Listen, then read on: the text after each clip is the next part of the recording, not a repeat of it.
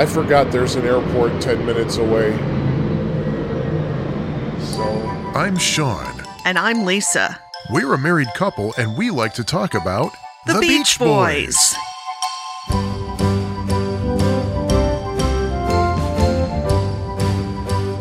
Hi, everybody. Sean here, speaking on behalf of Lisa and myself, of course. What we were originally thinking of doing for the official first episode, episode 1, was some kind of review of the Feel Flows box set. There's just one eensy little problem, though. We are so overwhelmed by it that we need some time to process things. We are hoping to record in a few days. In the meantime, I figured what would be possibly a good interim would be, hey, since this is a new Beach Boys podcast, why not have an episode in which Lisa and I are talking about how we first became fans? So that's exactly what this is. Now, I will give you a little heads up about the quality of this recording. As you might remember, our introductory episode, we recorded literally on the beach in San Diego when we were on vacation in April of this year. By the way, those of you listening in the distant future, that's April of 2021. Now, believe me, we do have home equipment, as you can tell by the quality of this recording, but we did record a few episodes on location, as it were, including this one.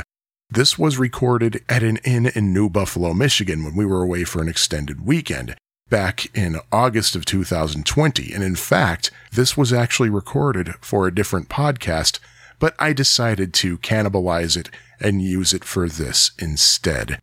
Something else I wanted to bring up, I just wanted to direct your attention to our official website, tunex.fab4it.com, and Fab4it is spelled F-A-B and then the number 4 and then I-T. In addition to show notes, including relevant videos, documentation, links to buy books, or whatever else you might have from episode to episode, there are also a couple of other features. One thing that is active right now is a This Date in Beach Boys History. When you go to our homepage, you'll see a little kind of teal-colored box with something that happened on this current day in history. Just giving you a fair warning, though, I haven't really entered much information right now, so there might not be anything depending on the day. One thing I did was I went on Wikipedia and went through the entire Beach Boys album discography and plugged in the album release dates, and I plugged in the Beach Boys birthdays and things like that. So it's very rudimentary right now, but I will be building it up as time goes on. Also, in the near future, there will be some resources, if you will. Those of you who've been in the Beach Boys online community for, say, 20 years or more might remember a document I had on an older iteration of my website called Candy Apple P. I know I have that somewhere on a hard drive in this house. If not, then I'm sure it's archived somewhere. I will get that up there. I'm also planning to have a list of all the different recording variations you find on different releases of songs, such as 3 or more different versions of Fun, Fun, Fun, 2 different versions of It's Okay, etc. So keep an eye on our space on tunex.fab4it.com, which, by the way, redirects to my old URL, banana-and-louis.org. I will shut up now and let you eavesdrop on our little conversation, answering the question, how and or when did you get to be a fan?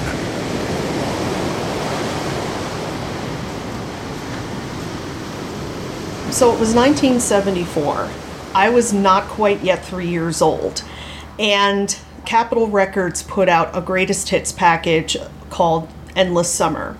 From what I understand, Capitol still had the rights to release Beach Boys music up through 1965. Yeah, because the Beach Boys weren't on Capitol at that point. Yeah, the Beach Boys were on Warner Reprise, but Capitol still had the right to release music. And from what I gather at that time, there was a lot of nostalgia coming back in. That's the year Happy Days started. American Graffiti had been a big hit the year before. So people were getting tired of Vietnam, the protests, all these things going on, all these things, people being pissed off about everything, the economy sucked, and people were just kind of looking back to, I would never say a simpler time. I don't think the 50s were simple at all, but... Well, they were if you were white. Well, yeah, but even if you were white, I don't think they were all that true. simple. But they wanted to capitalize on this nostalgia and people just kind of wanting to have fun again and not get all bent out of shape about things. The bicentennial was on the horizon. There was just a move, I think, towards positivity and happiness. And a brilliant thing that Capitol did is around that time, it was a big deal to sell records on television. Like the year before, my father bought this box set of, it was all like the big hits of the late 1950s. It was a pink box set. If you've been to any record show or yard sale, you have seen this box set. It had all these hits from when my dad was in high school, and he loved that box set. So they were pitching this endless summer package on TV really hard, playing snippets of the songs and making it really easy to buy this on 2 LPs, 8-track, or maybe even cassette. I don't know if they were selling the cassette then. So my dad bought the 8-track probably for his car, because I don't think we had an 8-track player in the house yet. And he played the living daylights out of that thing. Beach Boys everywhere. My dad really loved at least the Beach Boys hits. Because when he came back from the Navy in 1964, he heard I Get Around and he heard I Want to Hold Your Hand. And I Get Around spoke to a former greaser like him. So like, you know, a song about cars and girls and it just played into everything my dad loved from when he was young. So I heard that tape all the time, knew the songs by heart by the time I was 4, maybe.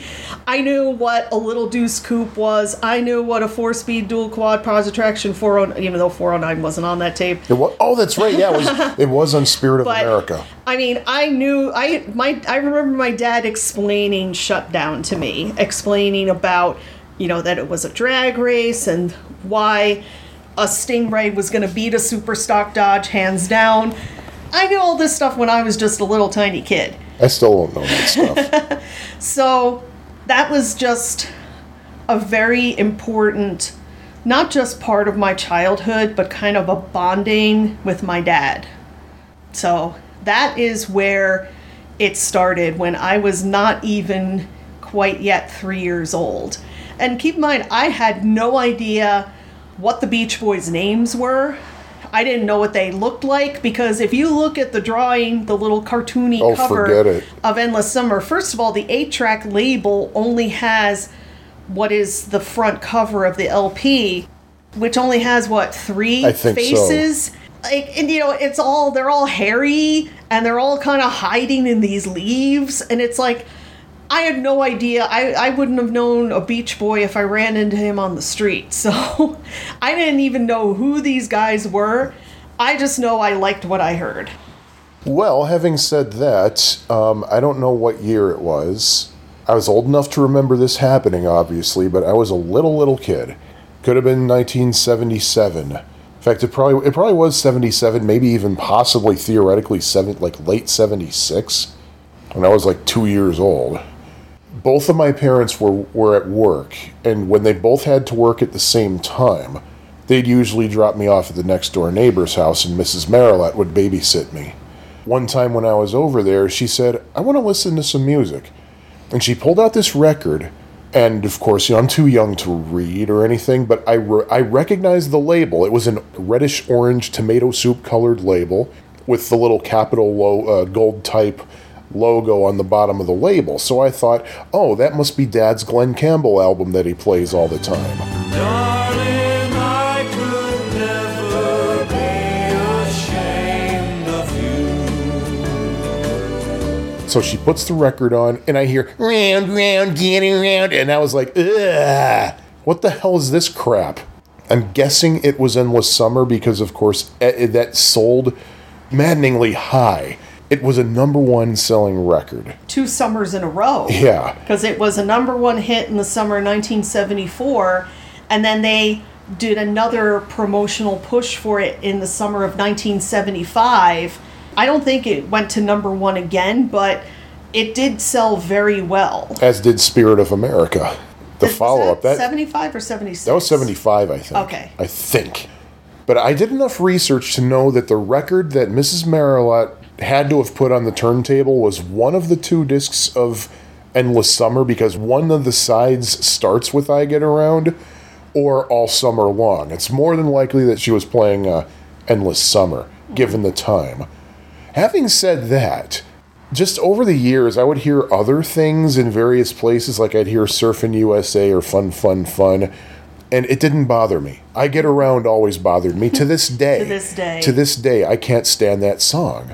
But probably starting around, 1986, just like anybody else my age, well, I'm the only person I knew like this, was really getting into the Monkees. I had stopped listening to current music because, like, current music was really boring me. It all sounded the same to me. It was all this synthesized crap, and I was just tired of it. And I saw that commercial for that Monkees compilation on Silver Eagle Records. I liked the music, and for about a year, I was listening to literally nothing but the Monkees. And I was getting kind of tired of it, so I gave the Beatles a shot. And I got hooked on the Beatles. And for probably about 2 years, I was listening to nothing but the Beatles and nothing but the Monkees, and I was getting burnt out with just those 2. And I was like, I gotta try something else. And something occurred to me is that, except for I Get Around, whenever I heard a Beach Boys song on the radio or whatever, I wouldn't change the station or turn it off. So I decided I'm going to try the Beach Boys just for the hell of it. So I went to the public library and I picked up 4 Beach Boys albums, I think. There was Sunshine Dream, which was basically the 3rd in the series that started with Endless Summer. It had all the 1966 stuff in, basically the late 60s Beach Boys stuff on it. 2 record set. There was 20 Golden Greats, Best of the Beach Boys Volume 2, and I don't remember what the 4th one was. Actually, it might have only been those 3 now that I think about it. It might have thrown me off because there are actually 4 records total. But when I got those records home, the first thing that I did was I plopped Best of the Beach Boys Volume 2, the Capital Starline label with a giant white star in the middle of it with a red border on it, and I heard Don't Worry Baby. It was the first time I ever remember hearing that song. Except for a couple of little drum beats, the very first thing you hear on Don't Worry Baby is this explosion of 5-part harmony. And it's like, holy crap. I literally almost fell on my ass when I heard that. I was like, you are kidding me. And from what we've heard from other fans, you are by far not the only one who had that reaction to hearing Don't Worry Baby for the first time. I didn't pay attention to anything else. It was just the music that just was like, oh my God, how? Mm-hmm. How is this possible? We've asked ourselves that a lot over the years. And of course, the interesting thing is, I think it was an article in Rolling Stone. I think it was a Rolling Stone article that was talking about like the 100 greatest singles of the rock and roll era, and one of them was "I Get Around" backed with "Don't Worry Baby." And they had a quote from Brian Wilson about it, and he was saying how "Don't Worry Baby" was probably the easiest song he ever recorded, because it was, by that time, it was so they had their technique down. He was able to mic everybody exactly how he wanted, and it was like, bam, done. And I was like, how is it possible that this was easy to record? Well, kind of my knock on my ass moment came a couple years later after I totally became immersed in Endless Summer. Okay, so we're still talking like back in the 70s. Yeah. Well, not really the 70s. Through the 70s, listened to Endless Summer all the time because my dad, anytime we got another 8-track deck, like he wired a deck for my mother's car. You know, my dad was an engineer, so he could... Really? What railroad? Shut up. The Bell Labs Railroad. Jesus. So he could wire anything. So he had a stereo in his garage that he built. He put like really great stereo systems in his car, my mother's car, and we finally did get an 8-track deck in the house. So every deck had its own copy of Saturday Night Fever, Grease, Beach Boys' Endless Summer, and I think the American Graffiti soundtrack. Those were my dad's like go-to music things ever. Anytime we went up to Massachusetts, where my dad is from, to visit our relatives, that's a 6-hour trip one way, and it's an awful 6-hour trip. Yeah. We were listening to those tapes, and sometime, it was probably about I don't remember exactly. I kind of put it as 1982, because I think it was definitely around when I was in 5th grade. And my dad hands me a tape. I think he had, somebody at work was getting rid of a bunch of tapes. So my dad took them, because he's like, yeah, we still listen to 8-tracks. And there was a tape that my dad hands me. He says, I want you to understand that Good Vibrations is more than just the Sunkissed jingle. Because around 1980, Sunkissed Orange Soda, it either had just come out or it was a product that they were just doing a big promotion for. I don't remember. But I do remember the commercial. I remember it where too. they reworked the words to Good Vibrations to make it about, Sunkissed Orange Soda taste sensation. Here's a clip. Bubbly orange jubilation, sun-kissed orange soda taste sensation. Sun-kissed is giving out good vibration. Bubbly orange jubilation, sun-kissed is giving out. So I'm like, okay, I don't remember if I had ever heard the song Good Vibrations. I really don't know. Oh, I definitely heard it by then. I mean, most of my Beach Boys knowledge came from the Endless Summer tape. And at the time, most of the radio that we listened to was WKTU, Disco 92, lovely. out of New York City, where Jay Thomas, who went on to be an actor on several shows, and it was also the guy who always threw the football at the Christmas tree with David Letterman every year. And he just passed away not too long ago, a couple of years ago. But Jay Thomas was the lead morning DJ on that station. So we always listened to that. My parents listened to a lot of top 40 radio, current radio.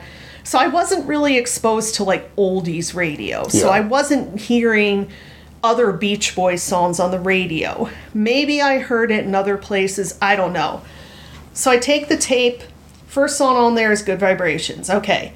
Second song was Girl Don't Tell Me, which I already knew from Endless Summer. Ah, Then it clicks to the second channel, Heroes and Villains. ooh, Okay? that is some serious stuff right there. Then followed by Darlin'. Ooh, Okay. I was like, this is a weird playlist so far, but it's an very interesting selection. Click to channel 3.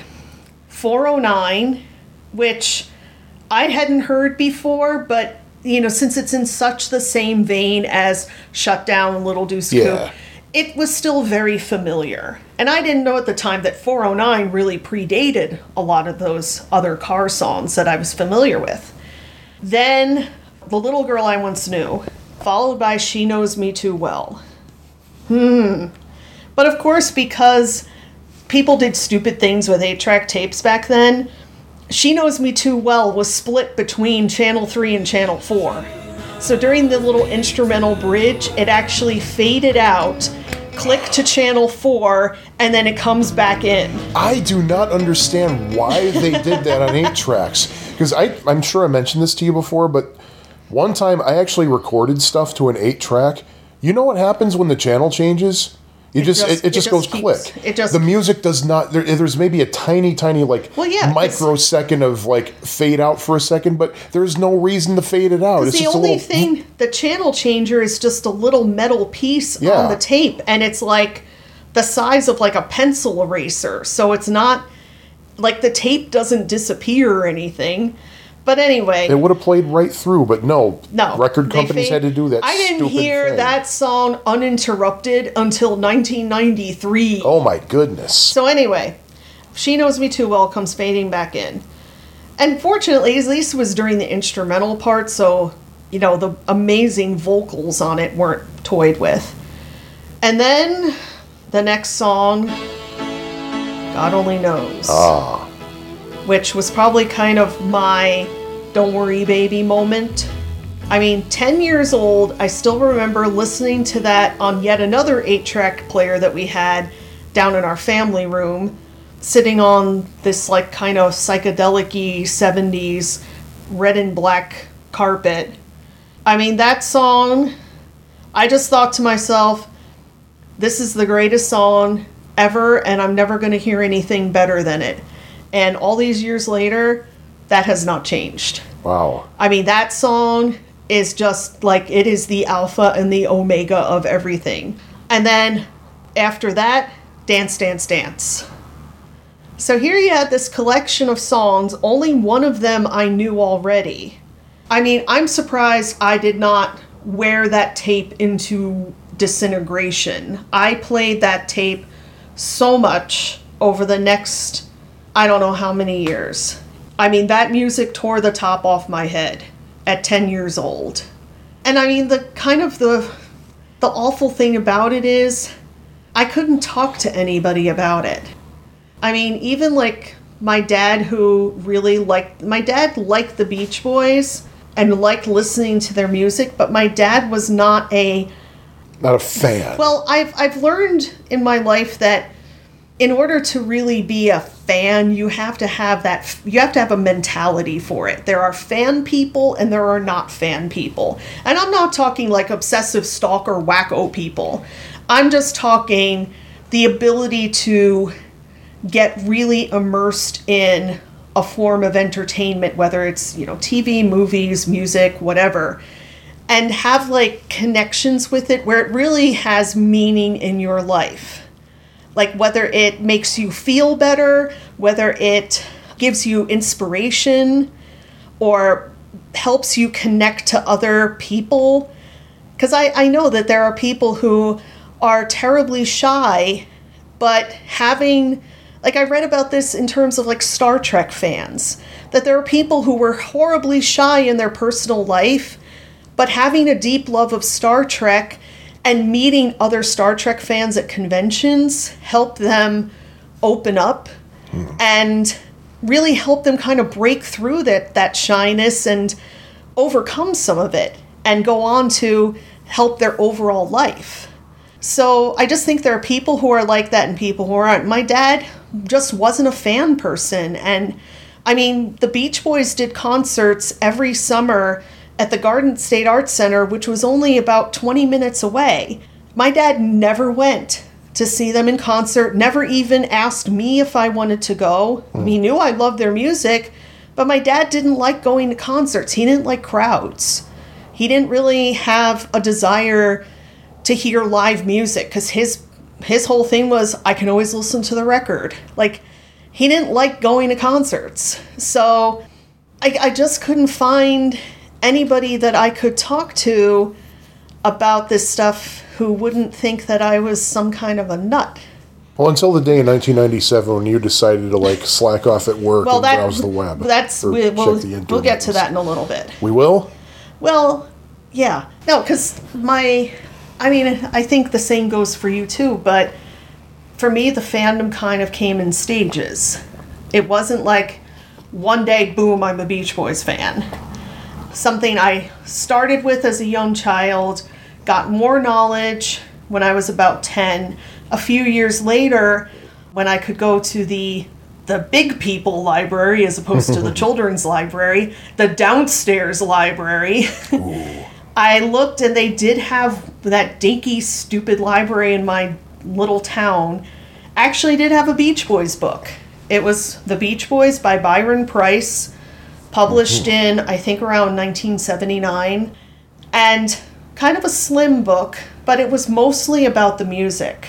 And it had a lot of the song lyrics in it. And again, it only went up to a certain point. It didn't have everything to know about the Beach Boys. Yeah. And granted, I mean, at the time that I'm talking about, the Beach Boys were still putting out current music. Yep. Nobody bought it, but they still were putting out current music. But there was a lot of great stuff in that book. A lot of stories talking about songs that I hadn't heard of, but it was interesting to read about them. Now, you know the really cool thing in that book, right? Do I?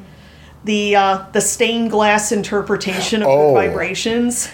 Oh, where basically it's like a different... It's kind of like each color represents a note or something? Well, yeah, there's different panels in the glass, like the size of the glass and the colors represented notes and chords and measures. And I read that book. I memorized that book. I checked it out all the time. Probably had it out more than anybody in the history of that little library ever. And then a couple of years later, there was a new book. Now, keep in mind, I didn't know about other there were other Beach Boys books. I just didn't know about them, especially because my little dinky stupid library did not do interlibrary loan, which I know you're horrified about to this day because you know how valuable that is. I wonder if they really did. They just didn't publicize it. I just think they didn't care. Like, they were too lazy to go get books from other places. So I didn't even know about other Beach Boys books that were out there that were pretty decent, at least for the time. There's really great Beach Boys books now, but this book came out in 1986, and I got it, I think, either as a birthday or Christmas present that year. And it's called Heroes and Villains by Stephen Gaines. And I thought, okay, this is the book that's going to tell me a lot more about the music and how they did stuff and all this great, wonderful stuff. Like, not... Ooh, what did you learn? What did you learn? And keep in mind, I was kind of learning at that point that celebrities weren't perfect, that things weren't always as they seem, that people had dark sides, they had drug problems, they had issues. Charlie Brown says it's time to turn the page. Yeah, right. I knew that there were dark sides to a lot of celebrities. So I wasn't expecting any kind of rosy Pollyanna sort of thing. I just wanted to learn more about the music, about their inspirations, what made them write certain songs, whatever. And I opened up the copy of Heroes and Villains, and it's like Dennis Wilson wakes up in a dumpster somewhere and somewhere in Venice. In Venice Beach, California. With his jug of, finger quotes, orange juice. Yeah. And it was like, I mean, it was a warts and all kind of story that we've heard Carl Wilson once comment that the author didn't even scratch the surface. But it's just about all the terrible, horrible things in the Beach Boys' background, how their father beat the crap out of them, and all the lying and deceit and infighting and affairs and drug use and all the crap. Not much about the music. Yep. Not much at all. And what little is in the music, he got a lot wrong. One thing to backtrack on is that another thing that I knew that the Beach Boys had a lot of issues and things was that I was aware that Dennis Wilson had died a few years earlier from drowning while on a lot of alcohol and cocaine. He was basically, intoxicated and had traces of cocaine in his system. I mean, I still remember coming home from school and opening the mailbox. This would have been early 1984, yep. And there was a People magazine, which I read all the time, and on the cover, Death of a Beach Boy. And a really unflattering picture of Dennis. He was all bloated and stuff. Yeah, I mean, it was a picture kind of from the end. Yep. Well, there was also there were some really great pictures inside with the article. Very good pictures of him. But I was well aware that, it's not like Dennis just died in a swimming accident. Which is what I always thought, because everything said, well, he drowned in 1983. It's like, oh man, he must have been out on the boat with his friends or family or something, and he fell off or something. It's like, no. Which I didn't know until well after I became a fan. Yeah. And I mean, the book didn't hurt my fandom, didn't hurt my interest, but at the time it just made me sad that this was put out instead of the book that I wanted to read. And again, fortunately, years later, I found a wealth of information in a variety of sources that has given me exactly what I was looking for when I was 14. But in the 80s, that's what they wanted to put out. Yep. I mean, the Beach Boys weren't speaking much for themselves, so it was a difficult thing. But for the same holiday, like I said, either birthday or Christmas, I also got Pet Sounds. On vinyl. It was one of the reissue, a Capitol reissue, as it had in the top corner. But unlike other Capitol reissues, they didn't butcher. Yeah, I'll talk about that. Other Capitol reissues left out songs for some dumbass reason. But Pet Sounds was left intact. So that record alone told me far more about what I wanted to know. I mean, it's just kind of like how Brian Wilson himself said. I know he said it at least one time, if you want to know about me, listen to the music. Yep. And it's not just the lyrics. The music itself tells a story. Yep. You got to be open to it, but there's a story there too. Well, I've talked a lot. What was the question again? Well, we're talking about how Beach Boys fandom kind of comes in phases to people. Well, okay, yeah, that's exactly what happened to me too, because when I was really getting into the Beach Boys at first, it was around probably 1989, 1990. Of course, my biggest source for listening to music was the public library. I'd go and I'd get records and tapes from the library. It was either that or WCKG, which didn't really play the Beach Boys hardly at all. Hardly ever they played the Beach Boys. They played everybody else from that time, though. But what I can remember is just after hearing Don't Worry, Baby, and just listening to those 3 or 4 albums I checked out from the library, I just got really into it. And the thing is, that wasn't the first time something like that had happened. I'd always been a deep diver. Like when Thriller came out, and I was a big Michael Jackson fan back in the early 80s. I wanted to hear more Michael Jackson. I wanted to hear Off the Wall, so I got a copy of Off the Wall. And when I learned that the Jackson 5, that little kid in the Jackson 5 was Michael Jackson as a kid, I was like, oh my God, I want to hear the Jackson 5. And I was the only one like that. Everybody else who loved Michael Jackson, they're like, why are you asking me about the Jackson 5? That's old. It's Michael Jackson. How can you not want to hear it? And people just didn't get that I wanted to do a deep dive. But if I hear something I like, I'm doing a freaking deep dive. And that's exactly what happened with the Beach Boys. I went to the library, and the library had a lot of their original albums on cassette on Capitol Records with the disclaimer that there were some songs left off. So I would hear these albums incomplete. Like, for example, the Surfin' USA album, their second album, 2 of the instrumentals were chopped off. So for a long time, I would listen to Surfin' USA without Surf Jammin' Stoked, until I found that one of the libraries had an original pressing of Surfin' USA that had those 2. Rainbow Label? Which brings me to this. Oh, no, don't get into that thing. No, I have to. Oh, God. I have to, and I swear this is not Mandela effect, because I actually said out loud when I saw this, didn't they use the Rainbow Label ever? Because I knew that Capitol Records singles in the 60s were orange and yellow with kind of a little swirl, almost a spirally kind of design.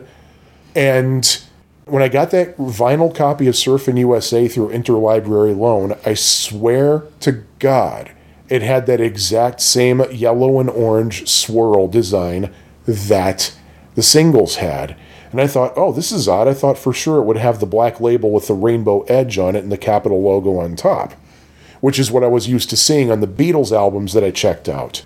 And that's what was on the mono copy of Surfin' USA that I got through Interlibrary Loan. That exact same label was also on one of the 2 copies of the Beach Boys Christmas album in stereo that the Joliet Library had. But I cannot find anybody else who will agree to me that that label variation existed on an album. It may have seriously been just an anomaly. Andrew freaking Doe. disagrees it with could me. have been literally a one-time or maybe just an error in Could have pressing. been. Or could have been like something like, well, we ran out, so here we'll use these Yeah, templates here. exactly. It happens. It happens in the world. So It does. anyway, the cool thing about, if there is a cool thing about those Beach Boys albums, that you could fit 3 of them on a 90-minute cassette. Mm-hmm. So I would dub them to 90-minute cassettes. And the thing about that is not every Beach Boys album was butchered like that. Like Beach Boys Concert, Beach Boys Party, Pet Sounds, as you said, and the Christmas album were all fully intact. There was nothing missing. And the 2 songs they lopped off of the 3rd album, Surfer Girl, you could get off of the Little Deuce Coupe album. So you could put together a fully constructed Surfer Girl album. Yeah. But then again, Little Deuce Coupe was incomplete still because those missing 2 songs weren't anywhere. But yeah, I would just get any of those incomplete Beach Boys albums, and I'll tell you why they chopped them off. It was simply because of money, and as a result, those albums were dirt freaking cheap. I never actually bought them because I didn't want them if they weren't. I didn't want to own them if they weren't complete. And some of them were renamed, like Summer Days and Summer Nights was renamed California Girls. Shutdown Volume 2 was renamed Fun Fun Fun. But yeah, I was listening to those. I was just grabbing those from the library, making copies. Anything that they didn't have on cassette. I would go for cassette first because I didn't have a good turntable. So I wanted a good sounding copy. And anything that I couldn't get on cassette, I would get on vinyl. See if I could fill in the gaps, fill in the missing pieces. Till I amassed about 95% of the music they recorded for Capitol Records between 1963 and 1969. I hadn't yet found a copy of Surf. Oh wait, yes, I did find Surf and Safari, and that's one that I totally agree with how they lopped it off because it doesn't have Cuckoo Clock, which is a terrible, terrible, awful Yes, song. that song should be buried in a deep Yeah, hole. and it was Brian Wilson's first lead vocal too, except unless you count Luau I for that one line he I just sang. don't get it. But yeah, and I was going to the library getting that stuff. And 1990, Christmas Eve, after not just dropping hints and everything, but telling my parents, I want a freaking CD player. I want a CD player because for one reason, the Beach Boys albums were out on CD now, and not only were they fully intact, but there were 2 albums on one CD with extra tracks too. I can only get those. Well, I didn't know they were going to put them out on cassette too, but they were only out on CD for a while. And you know, my dad was all, why do you want to get CDs for? You're going to break yourself just buying those things. They're so expensive. Oh, Jesus. But Christmas Eve 1990, a Sharp CD player under the tree for me. And I don't want to say 3 CDs because technically there were 4 discs among them, but there were 3 albums on CD in the box with them. The Beatles' White Album, Paul McCartney Tripping Live Fantastic Highlights, which was just 1 disc of highlights plus one that wasn't on the album, 1 song that wasn't on the original album, and of course Pet Sounds. And I listened to Pet Sounds that night, Christmas Eve night. It was the first time I truly listened to it. I did listen to it once before, thanks to an interlibrary loan, and I didn't really like it. But Christmas Eve, when I listened to Pet Sounds in the dark with headphones, 7 years before Brian Wilson released a statement saying that that's how you're supposed to listen to it, by the way, I got it right. Ha ha ha. Well, I did too, because Yeah. on that same night, about 800 miles away, I was also listening to a copy of Pet Sounds on CD that I had gotten for Christmas. The CD player was not a Christmas gift. That was actually a present for my high school graduation that previous June. Yeah. It was actually a CD cassette boombox that might still exist somewhere. I don't know if my mother still has it, but yeah, it was a AM/FM radio, cassette, and CD player. And I wanted the boombox because I liked being able to, take it around, and also I wanted to take it to college with me. So I got Pet Sounds and I believe the Beach Boys Christmas album on CD that Christmas. But previously, when I had acquired the CD player, that's when I started buying CDs. I did already have one CD before that player. That was the Monkees' Missing Links Volume 2, which was the first Monkees record that I could not get the vinyl.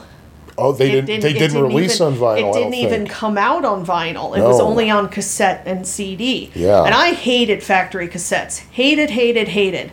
Very rarely did I buy a factory cassette because, like you just said, why buy one cassette when you could get records and put 3 albums on one 90-minute tape? You know, it's a lot easier to carry around with you. So I preferred getting the records too, because if you bought a factory cassette, inevitably your tape player would chew up the tape. Oh, yeah. And then you would be SOL because you'd have no more tape. If you bought the record, you know, your record player wasn't going to chew up your record. So well, it depends on how what right. quality of stylus. I know, but your chance of losing a record was a lot less than losing a factory cassette. So, by the way, I'm sorry to interrupt, but anybody listening to this, if you want to have your turntable chew up your record, get a Crosley. Definitely. I'm sorry. Please do continue. Yeah, that's like a step above that horrible little record player I had like when I was 6. I think the needle on that was literally like a sewing needle. But anyway, so yeah, if you used your records, if the tape got chewed up, you just make another tape. You know, that's true. Blank cassettes were cheap. You know, if you buy like the big brick of them, like 20 for, you know, however much. Or if you have my parents and you don't have money, you get even cheaper ones. Oh God, the ones that came in a bag. The ones that came in a bag in the Walgreens impulse aisle. No. Oh, only 50 cents for this bag of tapes. No, never buy tapes in a bag with no case. Anyway. Oh God. Anyway, when I got the CD player, one of the first CDs I got was the day of my graduation party, and I called up my friend Susan Shelton, who lived right by the mall, and I said, "Hey, on your way over, could you stop in to the record store in the mall and get me the Beach Boys' Endless Summer on CD, and I'll pay you back." She didn't take the money. She said, "This is part of your present." Oh, there you go. So she just gave it to me. So pretty much the first CD I played in that player was, I had gone from the 8-track of Endless Summer. I had the cassette. That was one of the few factory cassettes I ever bought, I think. Either that or I just took my dad's copy. Because he had, of course, multiple copies. And then now I had the CD. And the CD, interestingly enough, had Good Vibrations on it. Which I did totally disagree with Capitol doing, because they're basically rewriting history on that, but they never put Sunshine Dream out on CD. Yeah. But they figured everybody's going to buy Endless Summer. Mm-hmm. We might as well put Good Vibrations on it too as kind of a bonus track. So you still have that exact CD, yes, don't I do. you? Yeah. I will never part with it. Sometime after that, I know I bought 2 of those twofers that you just mentioned. Yeah. Was it Surfing USA? Oh no. What did I get? I know I had the one that had Surfer Girl. Was it Surfer Girl Little Deuce Coupe? So it would have been Surfer Girl and Shutdown Volume 2, which chronologically is not correct because Little Deuce Coupe came out after Surfer Girl, but they had to put Shutdown Volume 2, which came 2 albums after Surfer Girl, because Surfer Girl and Little Deuce Coupe had 2 of the same songs, so they didn't want to repeat tracks on the same CD. But I got 2 of the twofers, and previously, like maybe a year or 2 before I got the CD player, I did get Spirit of America, which, as we said before, was the follow-up to Endless Summer, another collection of greatest hits. Well, that one kind of went a little more into album tracks and stuff that was really good stuff, but maybe not the first things you think of when you heard about the Beach Boys. And also, basically, if you knew a Beach Boys song from the radio and it wasn't Good Vibrations, but it wasn't on Endless Summer, it was on Little Deuce Coupe. Or not, it was on Spirit of America. But it also had things like Breakaway. Yeah. And it had Graduation Day. Yeah, that was weird. Like, it had some A stuff concert track in the middle of the... It was kind of random, but still a really interesting collection. So it's like my Beach Boys education was slowly opening up. And one thing that was kind of cool from around that time, like near the end of high school... there was a record store in Belmar, New Jersey called Galaxy Records. Really great store that had some new stuff, but mostly used records. And I bought a lot of Monkees stuff there. And the guy who owned it was pretty cool. And I was talking to him about... I think I had gone in there looking for the song Surf's Up. Because it was talked about in the Byron Price book. There's a whole passage in the Byron Price book where Brian is explaining what the song is all about. So I wanted to hear it. I think I had assumed, or maybe even read, that it had been a single. So I went into Galaxy looking to see if he had it in, the 45 section, the used 45s. And the guy was like, no, it was never put out as a single. And he didn't have a copy of the Surf's Up album in the store. But he said to me, well, if you buy a blank cassette, he was selling blank tapes for like 50 cents or something. He said, buy a blank tape, I will put the song on the tape for you, and you can come back in a couple days and pick it up. So he only charged me for the tape. Yeah. Like, he charged me like 50 cents, which would have been probably what he would have charged me for if he had it on a 45. And he just put Surf's Up on that tape, nothing else. And I finally got to hear Surf's Up about maybe, 5 or 6 years after reading about it. Yeah. And it was like, wow. Yeah, I got a story about that in a moment. So I was slowly building my Beach Boys knowledge. It was all leading up to 1993. Now, what happened in 1993? Well, I'll tell you what happened in 1993 for me. Because by that time, I was buying up all those Capitol twofers on Beach Boys CDs, Oh, by the way, actually, let me go back and correct. All the Beach Boys Capitol albums from Pet Sounds and later... those were left intact on the cheap budget reissues. They didn't take any songs off those. They didn't mess with them. But anyway, by that time, I had most, but not all, of the Capitol albums on those 2-in-1 CDs. And during the time that I was trying to buy those up, that's when I noticed these weird albums kind of creeping in, like Sunflower. I was like, the hell is this? I was like, Surf's Up. I've heard of that album. Oh, Holland, I've heard of that. Oh, 15 Big Ones. I listened to that from an interlibrary loan. And I was like, but I'll get those later. Those must be later albums. I'll get the 60s albums first. Then I'll come back and get these to complete the collection. Over those 3 years, between 1990 and 1993, I was getting a little bit weary of listening to these Beach Boys recordings. So basically, like, most of my listening was the Beatles, the Monkees, the Beach Boys, and I was getting into the Doors at the time, too. Like, when I was in high school, I was, especially junior and senior years, I was severely getting into the Doors. Of course you were. If you were a high school teenager, a teenage boy, you had to get into at least one of Led Zeppelin, Pink Floyd, and the Doors. And Ozzy Osbourne. Oh, that's at least for boys I knew. Maybe, but yeah. The only good Pink Floyd album is The Piper at the Gates of Dawn, so Don't it wasn't going to be Pink Floyd. But yeah, so I kind of maybe forgot a little bit about the Beach Boys. I was like, yeah, I can hold off for a while. I'm patient. But then in 1993, I just finished my freshman year of college. Summer 1993, there was a 30th anniversary box set that came out 2 years after their 30th anniversary called Good Vibrations. It was 5 CDs.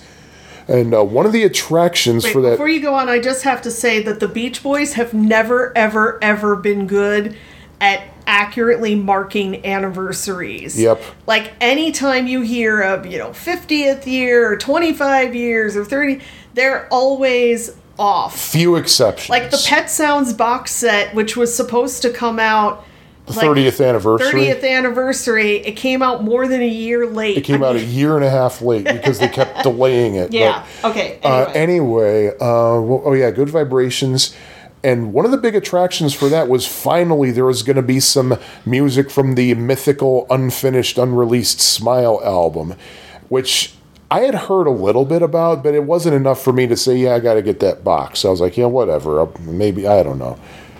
Until my brother was listening to Steve and Gary. That is Steve Dahl and Gary Meyer. And they're big Beach Boys fans.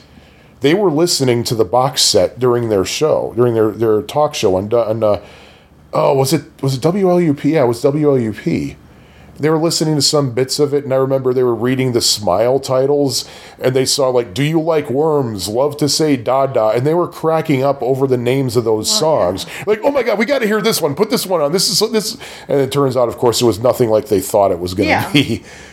But then they're just kind of jumping around and commenting on a few of the tracks, and they played this God Only Knows tracking session with, you can hear, like, Brian Wilson producing. He's directing the musicians and everything. And then after a few takes, you hear this alternate version of God Only Knows. For years, I thought it was a take with Brian Wilson singing it instead of Carl, but it turns out it really is Carl just singing in kind of a different way. And then when it gets to the round at the end, the instruments drop out, and it's like multi-part a cappella. I had the same reaction that I did when I first heard Don't Worry Baby. And Steve Dahl himself, he was like, oh my God, why didn't the Beach Boys just release it like this? Mm-hmm. And I was like, I need to get this box set just for this. I don't care about anything else that's on this box set. I just want that. It's worth whatever they're asking. Now, it just so happened that my brother had gotten married on Memorial Day weekend, that right before the summer. And as my thank you gift for being his best man, there was a $50 mall gift certificate. So I took that $50 mall gift certificate and went to Music Land, a Sam Goody owned store, and I bought the Good Vibrations set. And because like there were like 2 or 3 different versions of God Only Knows on it. So I was like skipping around looking for that. It's like, oh my God, I got to hear it. There it is. Yes. Mm-hmm. Now, your story about Surf's Up, I had heard Surf's Up before, like once or twice. I actually heard it on the radio, believe it or not. Once as part of like there was a radio show where they were doing a special Beach Boys focus, so I heard a lot of Holland stuff, actually. Speaking of Holland, in the Chicago area, when I was growing up, I heard Sail on Sailor a lot. And I just didn't know it was the Beach Boys. Because even when I found out it was the Beach Boys, I didn't believe it because that didn't sound anything like a Beach Boys singing lead. I didn't know about Blondie Chaplin. But I was saying, oh, cool. Well, yeah, Surf's Up is on here. I want to listen to Surf's Up. I haven't heard that in a while. It's a cool song. So I put in disc 3, which contained like late 60s and very early 70s Beach Boys stuff. And I listened to Surf's Up. I was like, oh my God, this really is a killer tune. And I was just doing stuff on my computer, my beloved Amiga 600. Mm-hmm.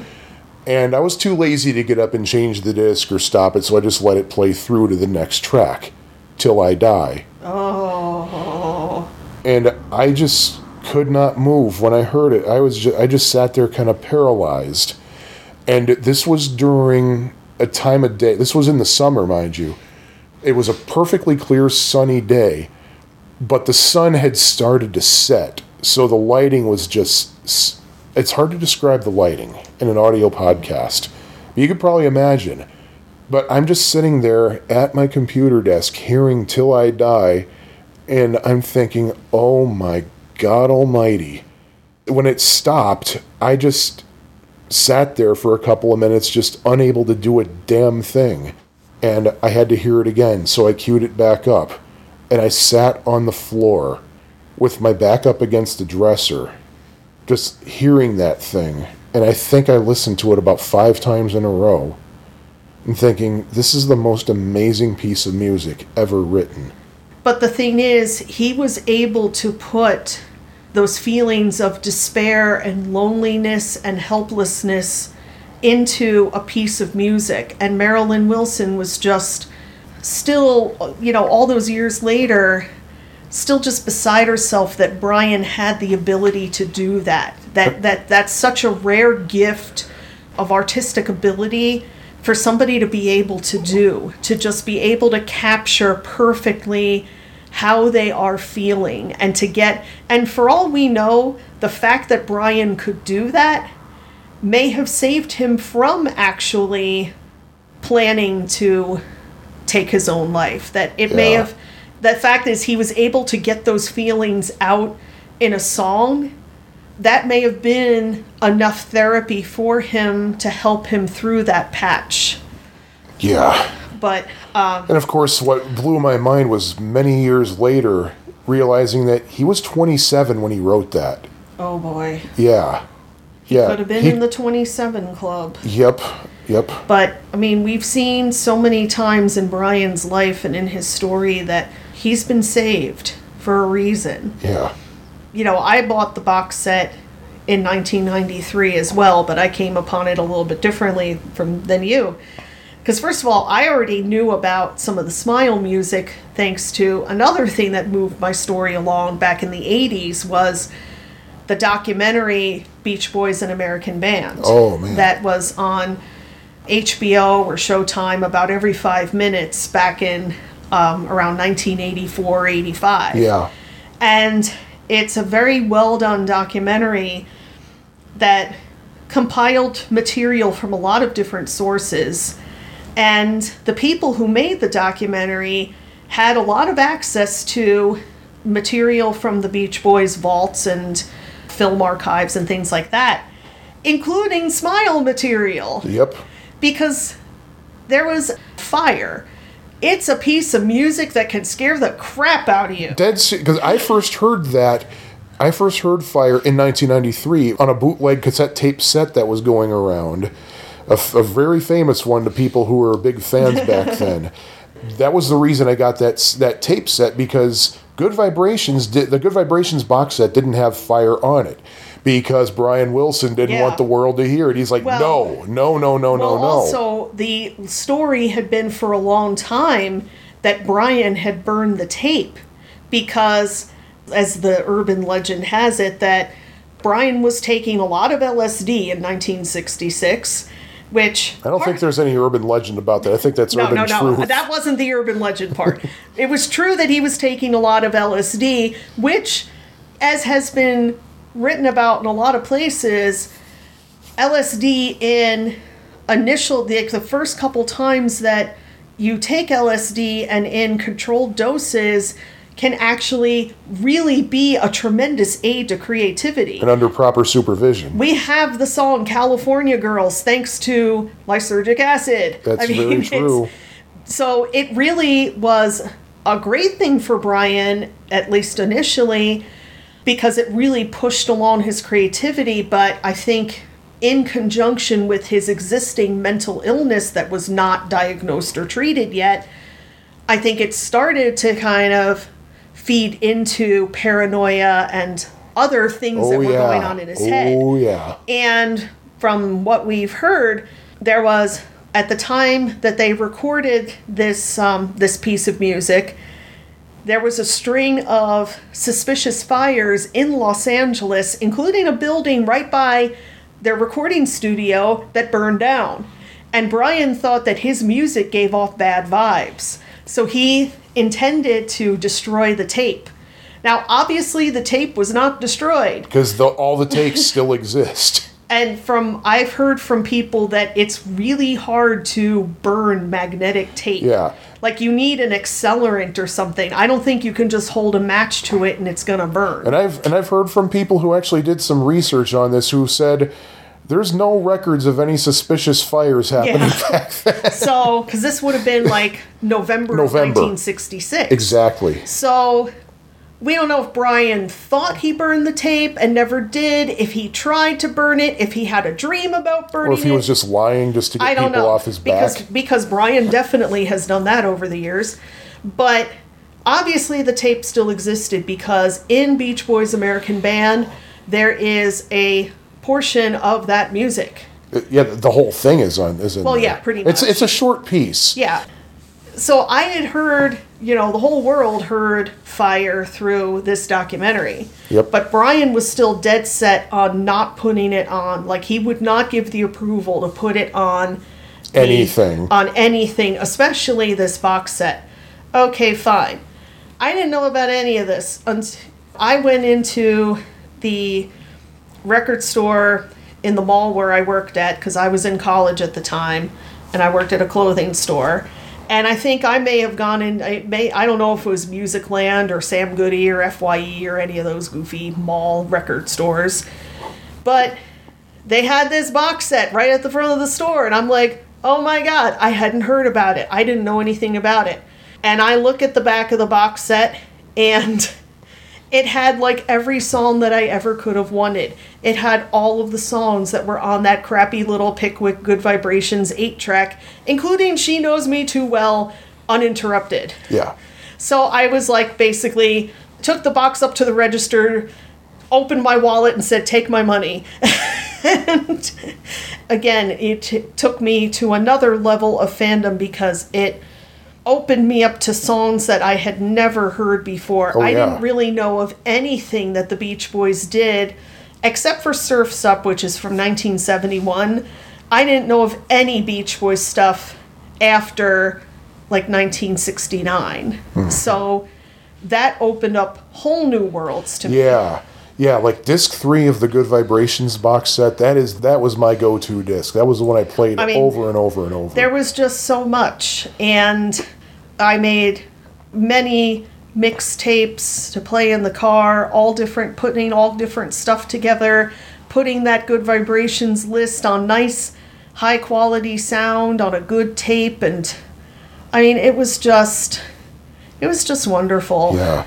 Yeah, it was wonderful, like seeing all these songs, and it's like, okay, these songs are from Sunflower. Oh my God, I gotta get that. I'm gonna go back to the store and get that Sunflower CD I saw. And Oh, how did that work for you? I'll tell you how that worked for me. Nobody had it. Nobody had any of those 70s albums on CD that were apparently that were released by Caribou Records at the time, by the way. For like 5 seconds. It's like, wait, what? Wait, they were all over before. And I found out they were only in print for a very short time. Like literally 5 seconds. Probably only 5 seconds. I was like, oh, you're kidding. So let me get this straight.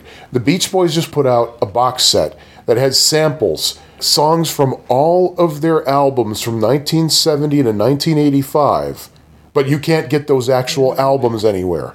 No. Is that right? Yeah, I guess that's right. The Beach Boys have never ever been good at synergy. Ever. Yeah, seriously. Because, and not only that, but so I figured, well, okay, at least I can go back and finish the collection of those Capital 2 first CDs. Oh, by the way, the very first one I got was Surfer Girl and Shutdown Volume 2. The reason I wanted to hear In My Room in German, which I saw was one of the bonus tracks. Is it Dans Allein? Well, it's listed as In My Room German Yeah. version, but technically it's Ganz Allein, Ganz Allein, yeah. which means all alone, Yeah. by the way. Yes. And it was really hearing the album tracks on all that. I mean, like, wow, I really need to get all these CDs. But yeah, and it was just maddening because you couldn't get these out. I wanted to hear all of Sunflower. I wanted to hear all of Holland. I was able to get a vinyl copy of Holland, but I wanted it on CD. I was very familiar with 15 Big Ones, so I wasn't in a huge hurry to get that. But not only that, but right around when I'd finally completed my collection of all the Capital 2-on-1 CDs, the Beach Boys yanked those out of production too, so you couldn't get those anymore. And like I said before, Well, they there were was one place where you could get them. the Record Club. Yeah, my boyfriend, this is a couple years later, we're talking like maybe 1996, 95-ish. I was dating a guy who was a tuba player and a music major in college, like an education major, undergrad, performance major in grad school. So he was deeply immersed in a lot of 20th century music, a lot of repertoire for low brass. So he bought CDs. Like if he had a spare dime, he put it towards a CD. And fortunately, classical CDs are pretty cheap compared to others. Oh, yeah, yeah. So it was very easy for him to acquire CDs. It helps that the material is public domain. And at that time, Columbia House was still around, still pretty active. And Columbia House, even though the little fold-outs that you'd get in TV Guide or whatever that listed, like, you can get these hits from Rush and AC/DC and, Bruce Springsteen and all this stuff. They didn't really put it in the ads, but they had tons of classical music. So Jim would keep registering for Columbia House memberships using, like, his brother's name, his aunt's name. So he was always getting, like, the 20 CDs for 1 penny and all that. Mm-hmm. So, and he would say to me, he's like, if you want something, let me know. Like, I mean, he wasn't going to let me use all of his stuff, but he'd give me 1 or 2 of his slots for his 20 CDs for a penny. And I took a look, and sure enough, they had several of the twofers, including ones that I didn't have yet. So I was able to get them through, and they were the same as the ones that were in the store. I think they just had, like, a little thing on it about, like, Columbia Special Markets or something like that. And I also found at a CD store that was on the Upper West Side in Manhattan, I think it was on Amsterdam Avenue, they had some twofers that I think were from, like, they were British releases. Same content as the American ones, just the back cover was a little bit different. Yeah. But it was the same content. So I was able to track down some twofers even though they weren't in print any longer. And one thing I gotta say too about buying music in the 90s, like in the early to mid 90s, that was kind of a low period, I think, for buying music. And I don't know if this was your experience, but it was pretty hard to find anything used. And a lot of stuff that was older or off the beaten path either wasn't available on CD or nobody carried it. And you didn't have the internet yet, so it wasn't like you could look stuff up and find things that were harder to find and go into a record store and say, hey, this exists, can you order it for me? Like, I think music during that time, it was very limited and very corporate. And I just found it to be it was a really hard time. Like, you had to really find a store like Jackson, Red Bank, New Jersey, where they would go off the beaten path for you. Yep. And they would track down stuff, and they liked to carry in their stores things that were harder to find. That's where I got Wonderman's second album, which was only released in Japan. Yeah. So it's kind of funny when you think about what was to come on the horizon, that when the internet plus iTunes, I mean, these record store people who thought they had a grip on everybody, they were in for a rude awakening. It was a maddening time because, going back to what I was saying, like, you had the Capitol 2 for CDs, which had 2 complete albums plus bonus tracks. And a lovely booklet. And extensive liner notes. It had the exception was Stack of Tracks, which the original 1969 release of Stack of Tracks, it had chord charts, lyrics and things so you could play along and learn how to play the songs.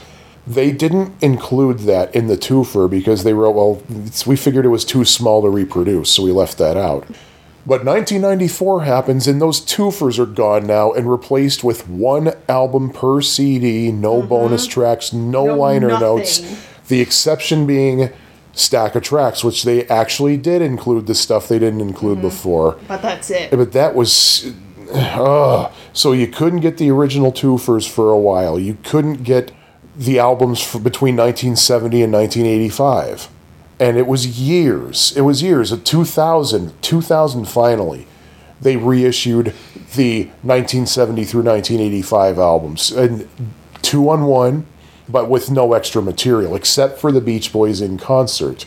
There's a little bit of more in-between song chatter on that one, which I think was really cool. Because there are certain things you hear in context. Like the original In Concert album from 1973, you hear these like random guitar notes in the beginning of Funky Pretty. On the 2000 reissue, you hear more of that and you hear what the context was. Somebody was tuning the guitar. So that's what that was. Like, oh! But so then we finally were able to get, we're able to get all the stuff from Sunflower 1970 to their self-titled 1985 album. And the following year, Capitol put out those 2 for CDs again.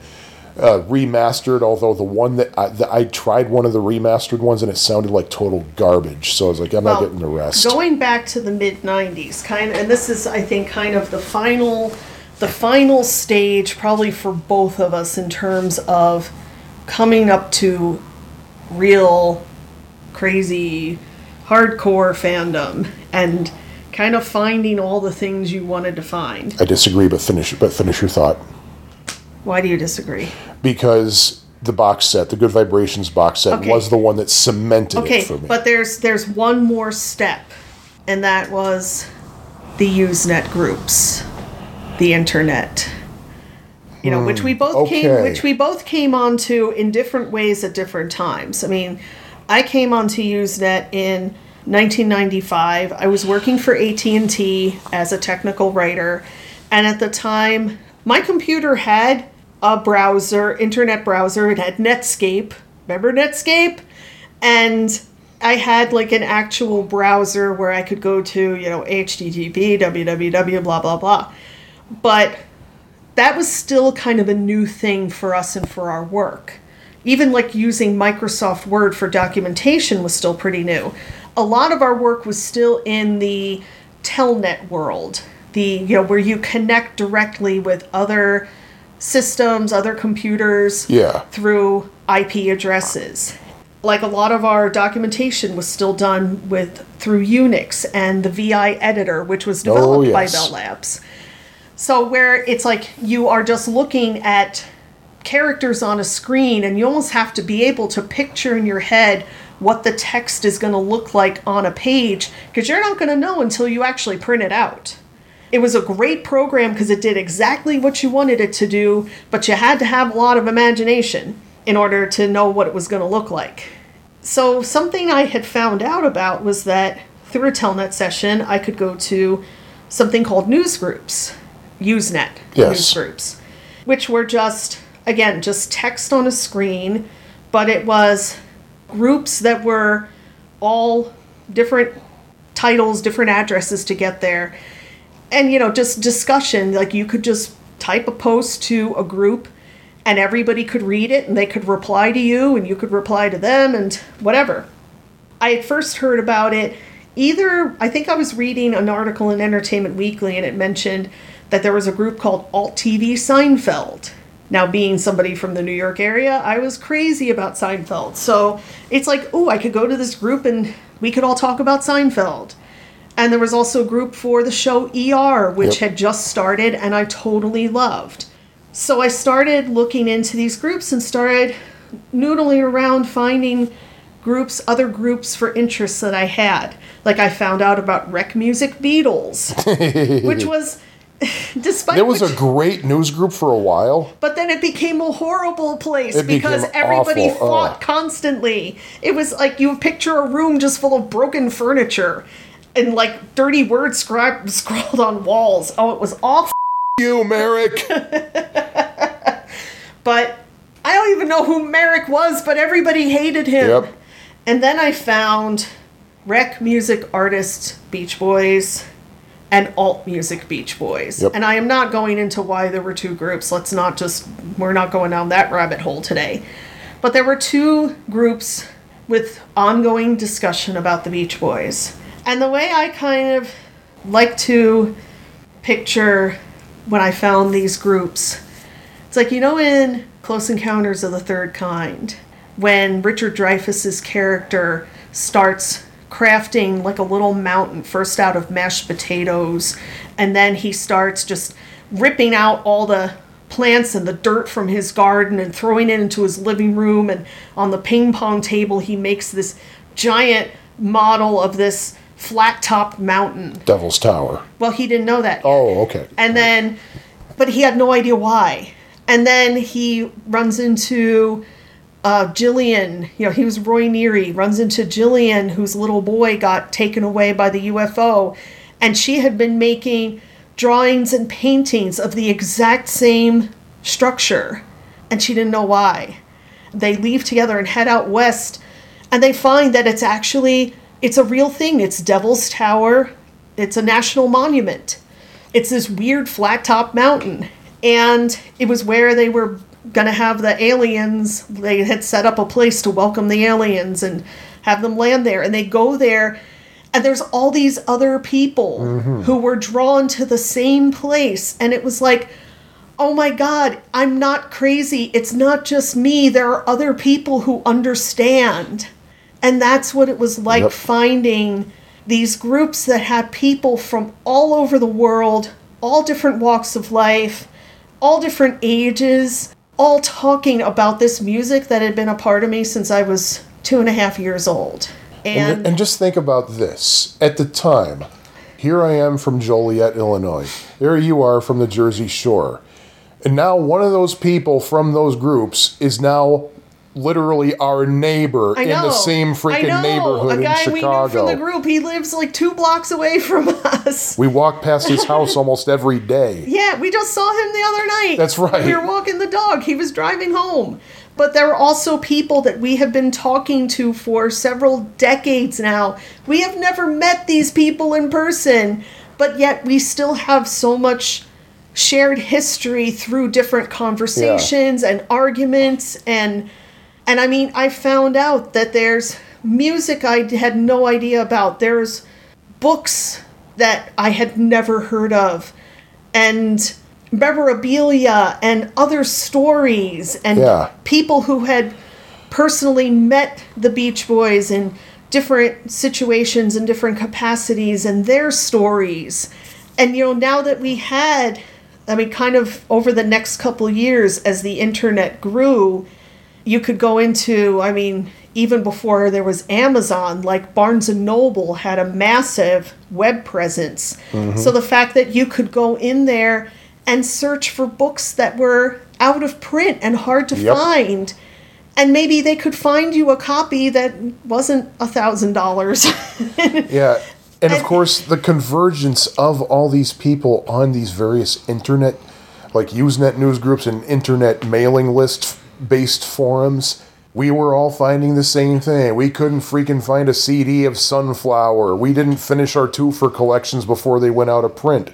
So we were helping each other out with that. Yeah. I even put together a want list where people I'd say, okay, everybody, if you're looking for something, let me know. We'll publish this list, so if anybody finds it, they'll reach out to you. Yeah. So people would go to like Walgreens and stuff and look through the cutout bins and like, oh my God, here's a copy of Holland on CD for $4. Because this was someone's going to want this. Because this was also even before eBay. Yep. So as these different internet resources became available, it's like, oh, now we have this thing called eBay that makes it even easier to find stuff. And then now there's Amazon that has an even larger resource of used and out of print material. Yep. And also, I think the internet also just encouraged more people to do things like write books and make documentaries. And so there was more and more material out there. And even for a time, I know they got kind of scared away, but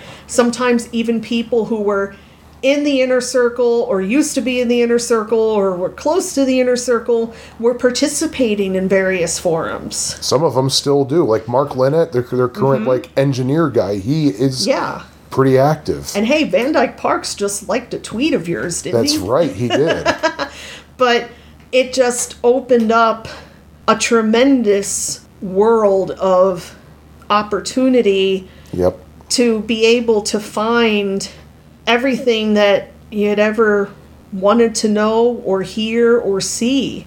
And some of it was kind of icky and disturbing, like that picture of Brian Wilson sitting in a hotel chair, like buck naked except for a hat. And I will put a link to that in the online bibliography. Unfortunately, you can't see any naughty bits. Yeah. But you definitely know that he is nude. Yep. And I really don't know why. And it's not from one of his good eras, too. It was like when it was during one of his worst times. I mean, I don't really know why we have access to that picture. No, because somebody was selling the original picture on eBay.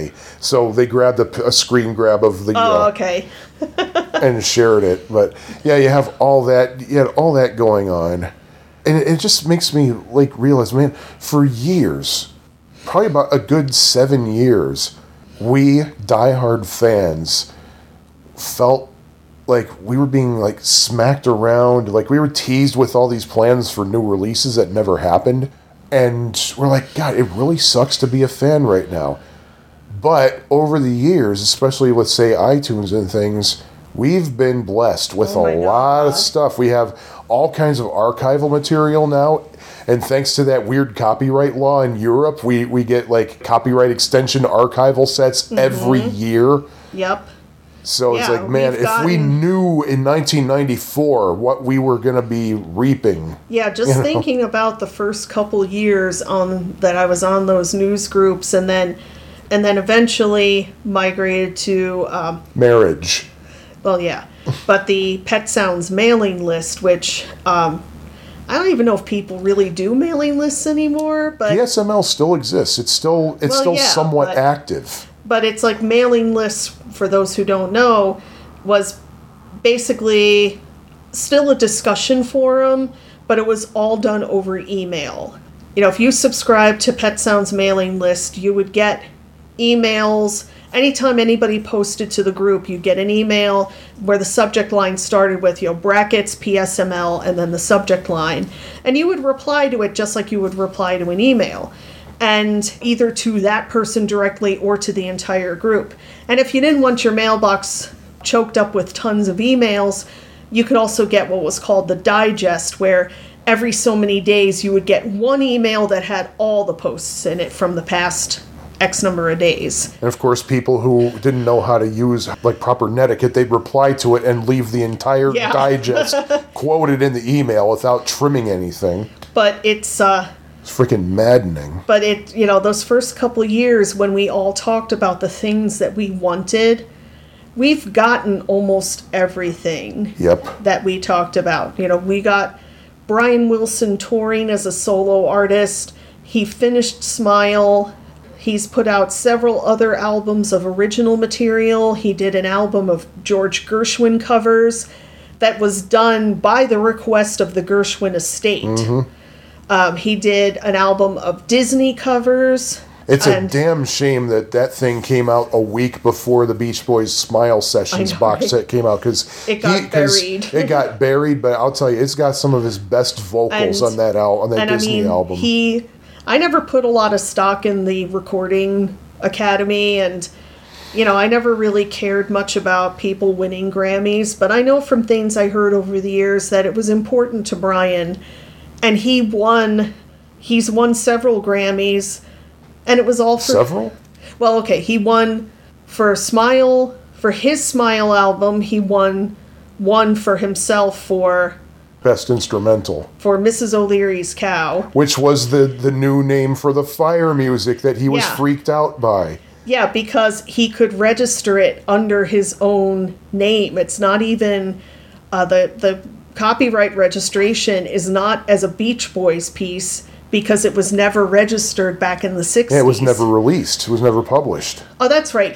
For the other Grammy for Smile, he was nominated but didn't win. He was nominated Yeah. for best. I think he got 3 nominations. One was for album of the year, which he lost to Genius Loves Company, which was the Dead Guy Sympathy Award. Johnny Cash. No, that would no was Ray Johnny? Charles. Oh, okay. Because Ray Charles had just He died, had- so we have Yep, to award it exactly. to him. And there was also it also lost Best Engineered, which I'll tell you, I see nothing wrong with that because there is an engineering mistake at the very beginning of the album. But the fact is, Brian won a Grammy that's all his own, and just seeing that picture, the press photo of him holding it up next to his face, it's like, man, this is something he always wanted, and you gotta love that. Yep. But then the Smile box won, I think, Best Archival. It won some kind of Grammy. It won at least one. It may have won 2. Oh, by the way, here's a little sample of a song that was on that Grammy Award-winning collection. Teeter-totter love goes up. A teeter-totter love goes down. When I went down, my baby went up. Isn't that Grammy-worthy? Good Lord. it's just, I mean, Brian got to perform for the Queen. He was, I think, the only American artist that was part of Queen Elizabeth's Jubilee concert for her 75th year as the monarch. 50th. I was 50th. I mean, you had Ozzy Osbourne and Paul McCartney and all these other great British people, but I think Brian was the only... I think he was the only American, I think wasn't he was. Yeah. And of course, what's the great story when they're briefing everybody on how to deal with the Queen, and don't call her Queen, call her your Majesty, your Royal Highness, so Brian whatever. goes up and he says, "Hi, Queen." And what was her reaction? The same reaction she gave everybody else. She smiled politely and shook his hand. She knows. She's cool.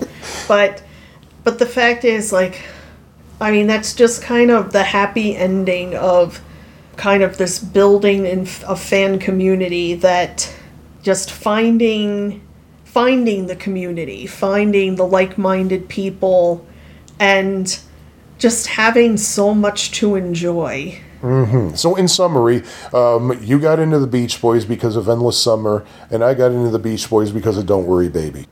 And then we got married. Yay. Because of the Beach Boys. Yay. And I got to tell Brian and Melinda Wilson about it. Yay. Isn't that cute? Yep. We're so disgusting. Yeah, we are. So let's put an end to it. End to it. That's not a Beach Boys thing. I know.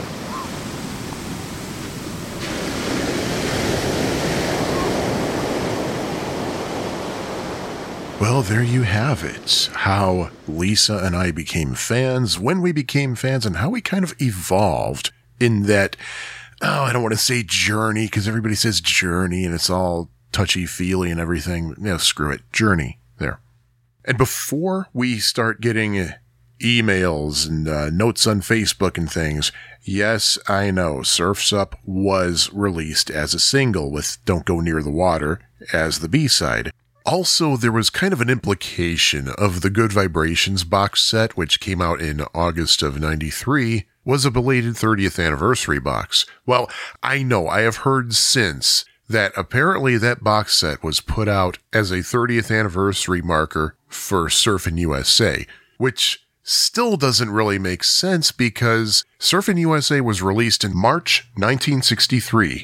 It peaked at number 3 in May. So they were still late if you're going by that logic. So there. But anyway, thank you all for listening, and you'll be hearing from us again pretty soon, I think. Thank you for listening to the TuneX podcast. Please leave us a review at Apple Podcasts or iTunes. You can hear us on Apple Podcasts, Stitcher, Amazon, Google Podcasts, and just about every other provider out there. If TuneX isn't on your favorite provider, please let us know.